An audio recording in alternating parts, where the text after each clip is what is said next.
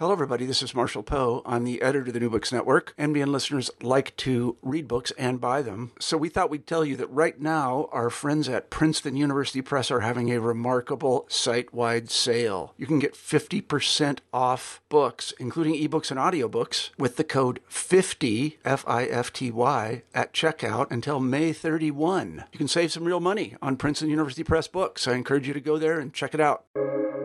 Welcome to the New Books Network. Welcome to the New Books Network. I'm Stephen Pimpare, host of the Public Policy Channel, and I am joined today by Lainey Newman, who is the author, along with Theda Skocpol, of Rust Belt Union Blues, Why Working Class Voters Are Turning Away from the Democratic Party, new from Columbia University Press. Lainey, welcome. Thank you for being here. Thanks so much for having me, Stephen. I'm excited to be here. So before we talk about the book itself, I wonder if you might tell folks just a little bit about you and who you are and what brought you to this project. Yeah, definitely. So I am a native of Pittsburgh. I graduated from Harvard College in 2021. My senior thesis when I was at Harvard was about sort of the evolution of union members, political loyalties in Western Pennsylvania, where I'm from. I have family members who were United Auto Workers in the Minneapolis region and have always sort of been interested in the alignment between unions and Democrats and sort of what that represents and really where it's gone over the past several decades. And so I did this project as under the advisement of Professor Skocpol.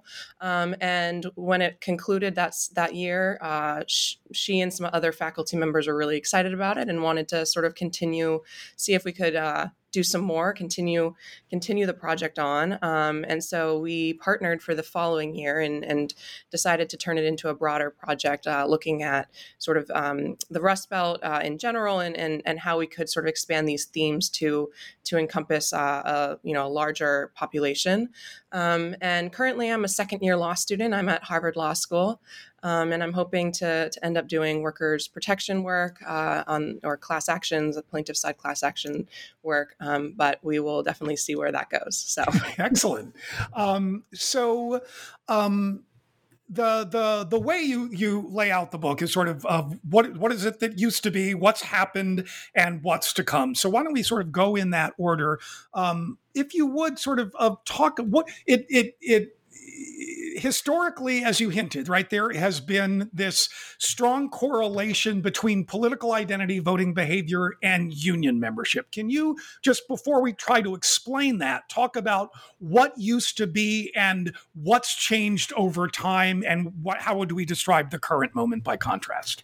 Yeah, sure. So I think we start the book by looking at what historically was this conception and this identity of the quote unquote union man.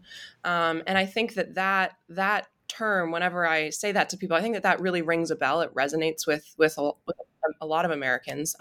There's a conception of what the union man was. I think that it's a term that, is sort of, is well known in even today. But what we do is we sort of interrogate what that term really meant in the context of union loyalty and political affiliation. And so we start by sort of trying to understand the social underpinnings of the union man. And what we mean by that is sort of what was important. What was important to these union members? What communities were they part of, and where did their sense of union loyalty come from? And one of the things that we want to sort of push against in our argument is this idea that union members used to listen to the official endorsements of their international union, and today they don't.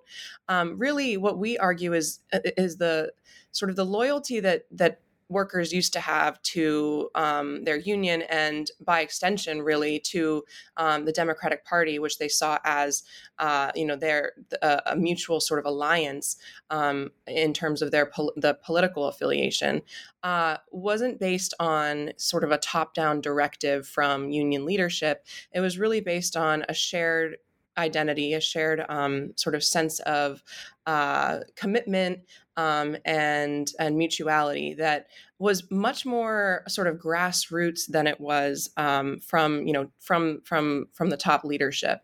And so we look at different things that sort of, or different sort of concepts that the union man and the union members of this era, and when I'm say this era, the sort of the mid 20th century, that sort of cemented that sort of identity in the community and amongst workers. And so we look at the historical awareness that a lot of union members had to what many saw as was a great, sort of the debt that they felt towards previous workers who had experienced really intense, even violence or strife in the face of worker oppression before unions were sort of there to protect workers. So there's historical awareness, there's mutual commitment between workers. So the idea that I've got you and you've got me, we're here, we support each other. When someone has to is having a hard time, we're there to support them. And then there's the idea of occupational pride. So people really feeling connected to either their trade or their industry, and feeling a sense of identity that stems from that, from what they do. And in the case of Western Pennsylvania, a lot of it was steel. And there was a lot of pride about being a steel worker. And again, a lot of intergenerational pride about being a steel worker, about being a coal miner, and in the trades, a lot of pride about what particular craft someone did, which often did follow generational lines as well, get passed down.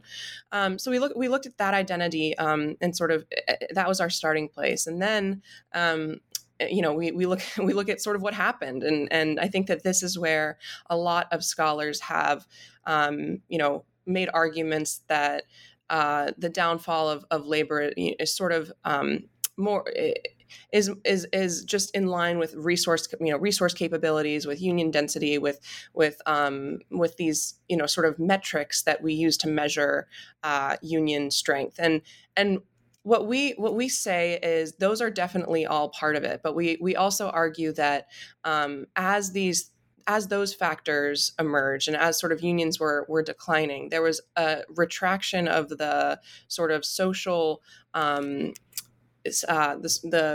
the importance attributed to social community building within unions, and to the extent that unions were formerly really entrenched in communities and connected with other organizations, that also sort of was beginning to dissipate during this era of when the decline of labor, so from the 70s through the 90s, essentially.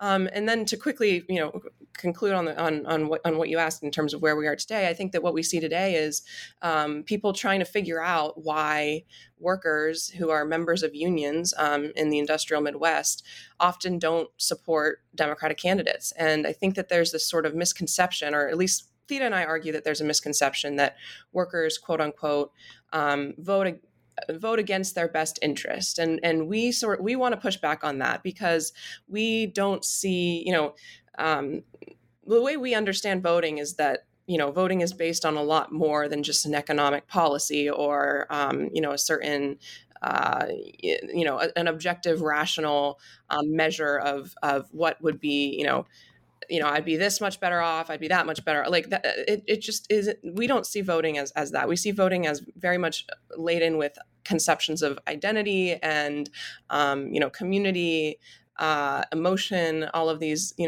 things. And so we explain this in part because of changing social dynamics and where workers are getting a sense of community today, and we look at civic organizations that are still present in the industrial Midwest, two of which are local gun clubs, which have actually have spread in ubiquity and also grown in membership over the past couple decades, and then also larger churches.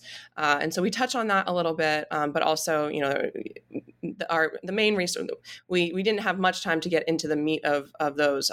So there's a lot more research that needs to be done.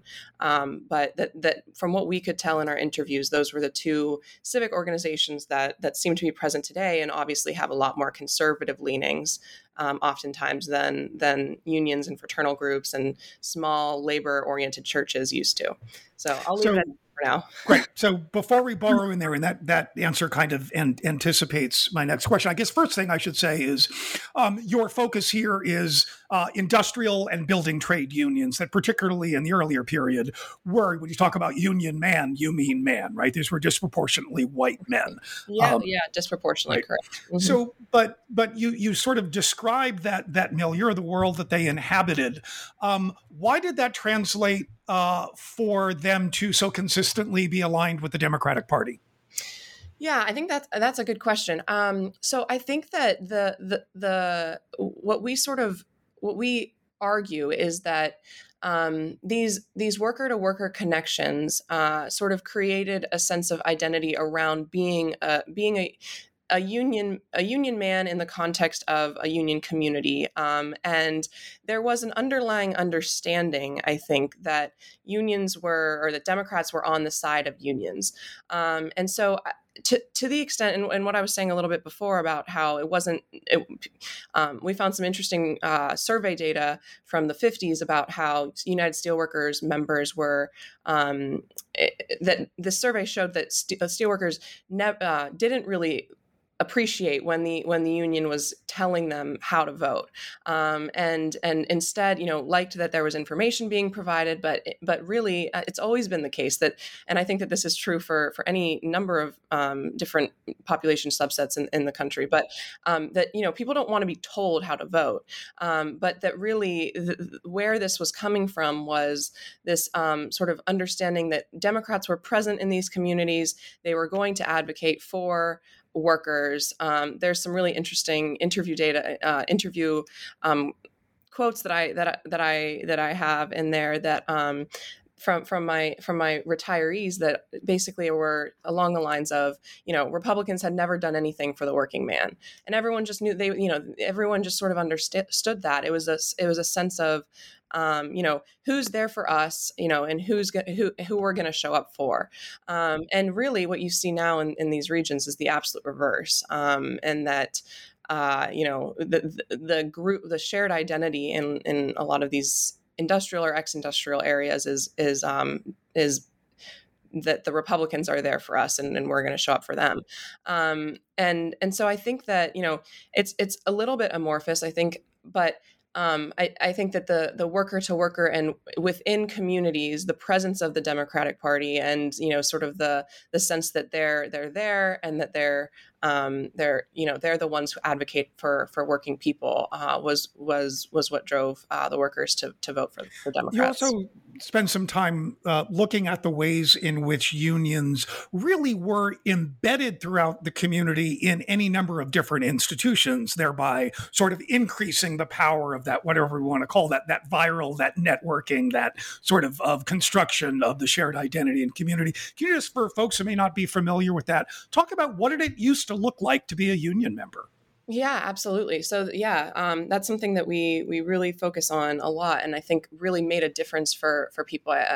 So unions during this era were not only economic, bargaining units, but they were involved in workers' lives in a lot of different ways, and involved in communities in a lot of different ways, and in family life in a lot of different ways. So, for example, we look at the steelworkers local up in Aliquippa, which is about an hour northwest of Pittsburgh, and that local was connected to the local churches, would sort of partner with them on certain charitable activities, hosted sort of trade, coin trading events, or collecting, people who were collectors of coins would have their events at the union halls. The union halls were places where people would go for, fraternal organizations would have literal physical spaces, right? Right, exactly. Yes, they were community institutions, brick and mortar institutions. There were dinners and events there. And not only for the for hosted by the union, but that were sort of affiliated with the union, other community organizations that would use the space. The union would sponsor, activities for children, so like a soapbox derby or something like that. All of the leagues that we know from Robert Putnam's work. So like the unions had bowling leagues and softball leagues, and teams with that, and there would be sort of intra-union competitions of the people from one shop versus another, in these different sports, and the union also provided a lot of information valuable information and sort of education to their members via a regular newsletter that would talk about not only union related issues, but also what recent news amongst families, new marriages and births and that type of thing, but also sort of educate people on different things that may be of interest to them. So, for example, a lot of members hunted, and that has always been the case, that members had guns and hunted, or many at least. And so there would be news about when hunting season was and what was allowed and that type of thing. So readily available information for members that they found really useful, and that was not only related to union activity, but was really related to people's lives in general. And so, in these different ways, the union was connected with a lot of different aspects of a person's self and a person's community, and in a way that sort of made unions permeate not only workers' professional lives, but their lives overall. And I think that had a lot more.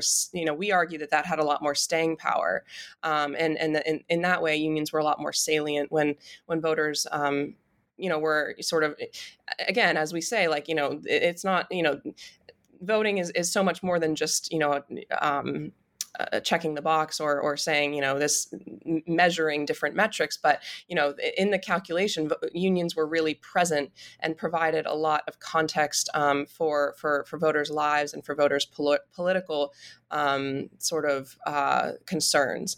And so in that way, I think that, the unions we see today in most cases are not as deeply involved in workers' lives, and there are definitely exceptions to that. Some unions that have done very well with staying involved in building community, but that is what we saw during this era: a lot of interrelation between workers, communities, and other institutions.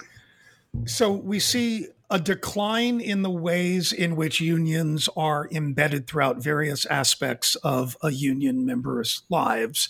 And as that decline takes place, there comes with it a shift in voting behavior. So what happened? What causes the decline in that form of union engagement? And how does that then translate into different political identities? Yeah, definitely. So I think, that's sort of the big question that we look at. And I think there's a couple different things that happened, of course, during this time. And so I'll start by saying, I think, as the main thing that we look at is unions during this era provided a counterweight to a lot of other sort of political interests or, concerns that workers may have had. And one of the things that we highlight is, a lot of these workers this population, and we're mainly looking at white men during these years, have always had these sort of culturally conservative views. And so one of the things that I think was interesting in our research is that, it wasn't so much as people, people in this generation in the 60s or whenever, not having, certain sort of prejudicial, frankly, views on women or people of color, but really that the union provided a counterweight to all of those, to those types of concerns, and that workers felt really connected to the union in such a way that they prioritized their union membership and union loyalty over potentially other, sort of messaging that was coming from different entities. So, more conservative entities that were trying to, bring workers over to that side. And so I think, one of the things that we argue is that as unions have lost sort of their salience in members' lives, for a lot of reasons, that counterweight has just sort of dissipated, is sort of fell through, and so in its place has been just continuing sort of hammering of these cultural and more conservative messaging and messages coming from certain groups or entities, and so. And this goes along with what we were looking at with the civic organizations that are present in these communities, and how unions formerly were one of many civic organizations that included fraternal groups, local churches, gun clubs, and then women's auxiliaries and all the like. But that today there's far fewer, really strong civic organizations. And this is a phenomenon that Skocpol and others have researched for a long time, but that there's just been a decline of civic organization and involvement.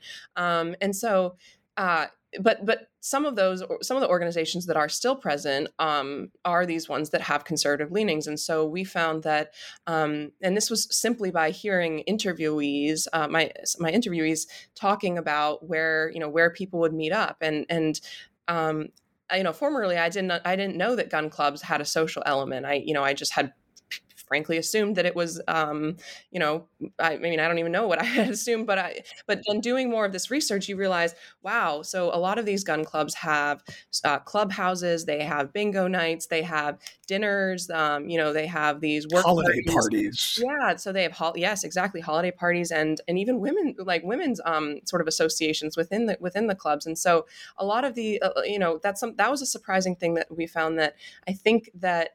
And we don't know, the extent to which that's, or how many workers are affected by that. But there is evidence in our interviews and in some of the supporting research that we've found that a lot of workers, are involved in that type of organization, an NRA affiliated gun club. And of course that has, socializing with that backdrop has very different implications than socializing with, in a union hall or at a union sponsored softball event or something like that. And so that's sort of one of the changes that we note over time. And then another thing that I'll say is that I think that Democrats, this is something that we heard from a lot of our interviewees, but that Democrats have kind of quote unquote abandoned some of these communities. And so Democrats used to be, very present and involved in a lot of these places. And I think that there has been a movement at the national level to sort of, really focus on cities and particularly on the coasts for votes, and essentially show up only at election time, or even maybe not even at election time, because some of the campaigns didn't show up to these regions at election time, but just kind of bank on urban votes as opposed to really reaching out to some of these areas. And so I think that those two things, sort of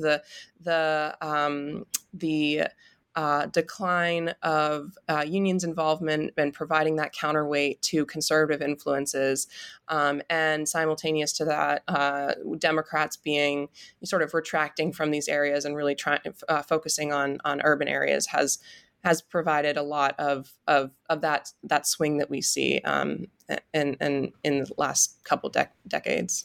And it's hard not to be thinking specifically of the kinds of appeals that Trump made, right, to the white Rust Belt, in ways that you say that other Republicans and Democrats really hadn't in the last couple of days. And there are a number of the folks that you interview sort of talking about, he's listening to me, he's paying attention to me, right? Sort of really basic stuff. Again, hammering this idea that is any political scientist worth their salt will tell you, right? For most people, voting is not a rational calculus, right? It is not a lining up all the policies that the parties identify with and the things that matter most to me. It is much more sort of social. in that regard. So if you've got someone paying attention to you and feel like you've been ignored when your material well-being has absolutely been in decline, right? Exactly. It's, I think, really important to emphasize this. They're not hallucinating sort of worsened fortunes. Before I want to get your thoughts on sort of where you think this goes, but I want to back up to one of the sort of interesting observations you made is, during this period of decline, right? This is a period of globalization. This is a period of increasing attacks on unions, right? We go from more than a third of the workforce unionized to 10 or 11% today. This is also, in another context, what we describe as the decline of the male breadwinner model, right? This world in which a household with a spouse and children could have one worker earning enough to pay the bills, to pay the mortgage, to send the kids to school, and also, as you observe, freeing up time for that male breadwinner to be more engaged in the union. You talk about the ways in which these lead to emasculation and status resentment. You talk a little bit about what you see going on there. Yeah, sure. So I think, and as you said, during this era, and in part, I think that the sort of nuclear family model, played a huge role in workers' ability to engage in the union activities in the ways that they did during this era.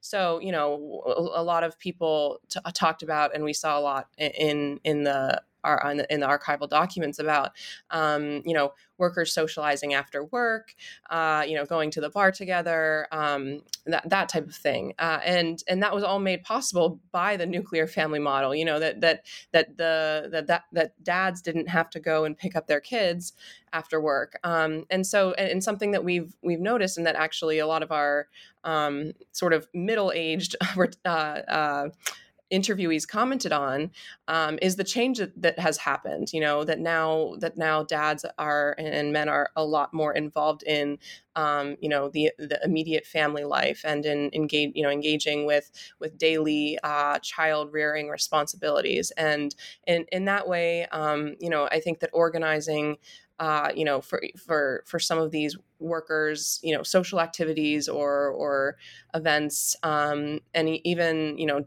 meetings after work, for union meetings after work, or sort of getting together at the bar, is a different calculus today than it once was.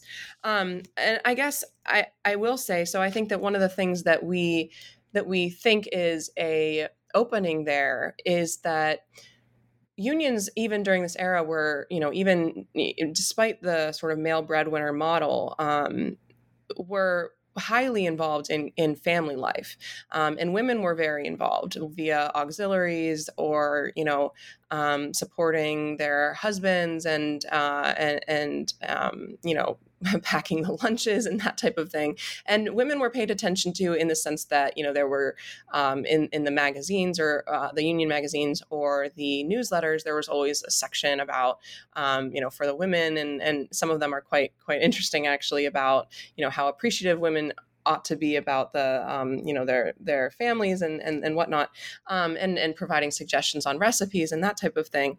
But I think that unions involvement in families, obviously today is not going to look the same, but there is still opportunity to really engage with the family as a whole, and that's something that I think that unions can be difficult for unions in the sense that maybe they're not able to get workers to meet immediately after work or go to the bar or whatever. But I think that in terms of organizing and community building, engaging with the family as a whole, maybe even more successful today in some respects because of the increased male involvement in family life. So that's one thing. And then what you were talking about regarding emasculation, so I think that a lot of and this feeds into sort of what you were saying previously about the status shifts and the Trump that Trump was paying attention to these folks, and sort of even playing to these resentments. So what we saw is when these manufacturing jobs started to decline, women went to work, right? And so women were making money and were becoming co-equal breadwinners in the family. And it was really interesting. One of my interviewees said, he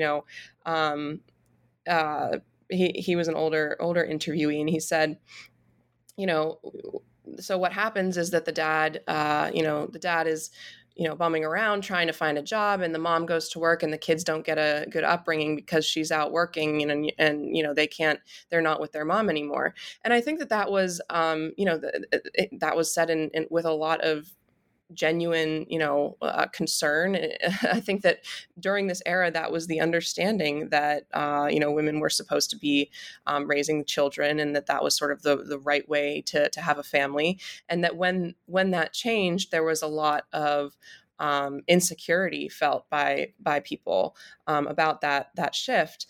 And so I'll just end by saying that one of the things that we look at with the involvement in these gun organizations is the sense that sort of regaining guns as a way to sort of assert power. And there's been a lot of really great research done by a couple, Matthew Lacombe and a couple other researchers, about what guns really represent to gun owners. And I think that plays into this sense of wanting to sort of push against the status threat that these the economic shifts have sort of engendered, and that guns and these clubs play on quote unquote male protective instincts and that type of thing. But the emasculation of this era, I think, did feed into sort of a sense of resentment over the changes that were happening and the broader cultural changes that were happening, not only the immediate sort of social changes in the community as well. So to bring us to a conclusion, Lainey, so if you were to be offering advice to the Democrats who wanted to regain some of their support among this particular population, what would you tell them, or is a lost cause and they're Republican for the foreseeable future?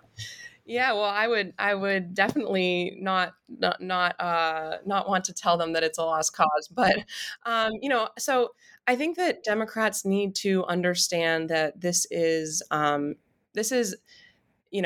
should be a long game, right? That investing in these communities is a long game. It's not enough to just show up at election time or get out the vote and expect people to quote unquote vote for their best economic interests, because that's just not what that's just not a realistic understanding of why people vote, of how people vote.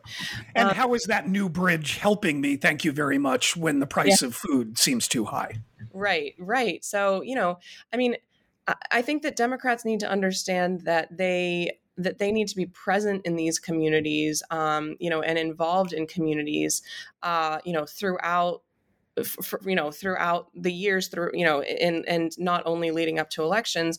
And to so in a lot of these areas, first I'll say that Democrats have sort of just retreated completely, almost, because of the margins that Republicans run up, and the feeling that this will never change. But what I think that is important is, in 2020, Biden lost by less in all of these counties as opposed to in 2016. The margins were less, right? And so I think that the idea that we shouldn't show up because it's a lost cause is really misaligned, because even the margins matter in these states that are swing states. And so that's the first thing I'll say. And then the second thing I'll say Before you go on, can I ask the cynical question? Oh, sure, go ahead. How much of Biden's overperformance of Hillary Clinton and Barack Obama is that he was neither female nor black? Yeah, I mean, I think that there is definitely an element of that. I think that it's hard to disentangle, but Biden did show up in a way that Hillary didn't. So Biden went to a lot of these places around, at least in Western Pennsylvania. I think that was a lesson learned from the 2016 campaign. But I also think that Biden sort of slated himself as, he said, Union Joe or whatever the phrase was. He was a union guy that are supportive of unions, and he has been. And I think that those things do matter. And they're not gonna necessarily sway all the people who were voting for Trump in the steelworkers, but they matter in the sense that there are going to be some who show up and vote, who didn't vote last time. That's going to, even those things do, I think, make a difference. So yeah, I mean, I think that it is. It's hard to disentangle race and gender, but some of the things that the Biden campaign did, like showing up to these places and the styling and branding of and promises, I guess, that the Biden campaign made about to support unions, I think, were consequential in a certain respect. So you're going to make a second observation before I interrupted you. Yeah. So then the second observation that I would just make is that, I think that Democrats, in trying to, be present in these areas, not only during election time, should try to sort of lateral into, or try to understand the community organization, sort of how the community is organized and what institutions are present, and how to sort of lateral into those institutions and get involved in those institutions where people are engaging with one another, where there's events happening, the places where people, meet up, whether it's, YMCAs or the churches or what have you, to the extent that those places still exist. I think that it's important for there to be a continuing sort of presence of, okay, well, Democrats are here. Democrats, I mean, it's surprising to me even that having like a brick and mortar, physical location. One of the Republican county chair people I talked to told me about how she just, people would drop by the brick and, the Republican county party, like the physical location, and just sort of hang out there. And I mean, I think that type of thing is interesting, but it is true that people sort of get together in different places. And I think that Democrats need to understand where people are getting together, how people are getting together, and sort of how the party can support different things in the community, if that makes sense. So to me, I think, Democrats need to have a sort of broader understanding of how to organize, not only during election time, and then not only in a political sense, but in a community building sense as well. You're listening to the Public Policy Channel of the New Books Network, and we have been speaking today with Lainey Newman, who is the co-author with Theda Skocpol of Rust Belt Union Blues, Why Working Class Voters Are Turning Away from the Democratic Party, new from Columbia University Press. Lainey, thank you so much for joining us today. Thank you, Stephen. I've really enjoyed it.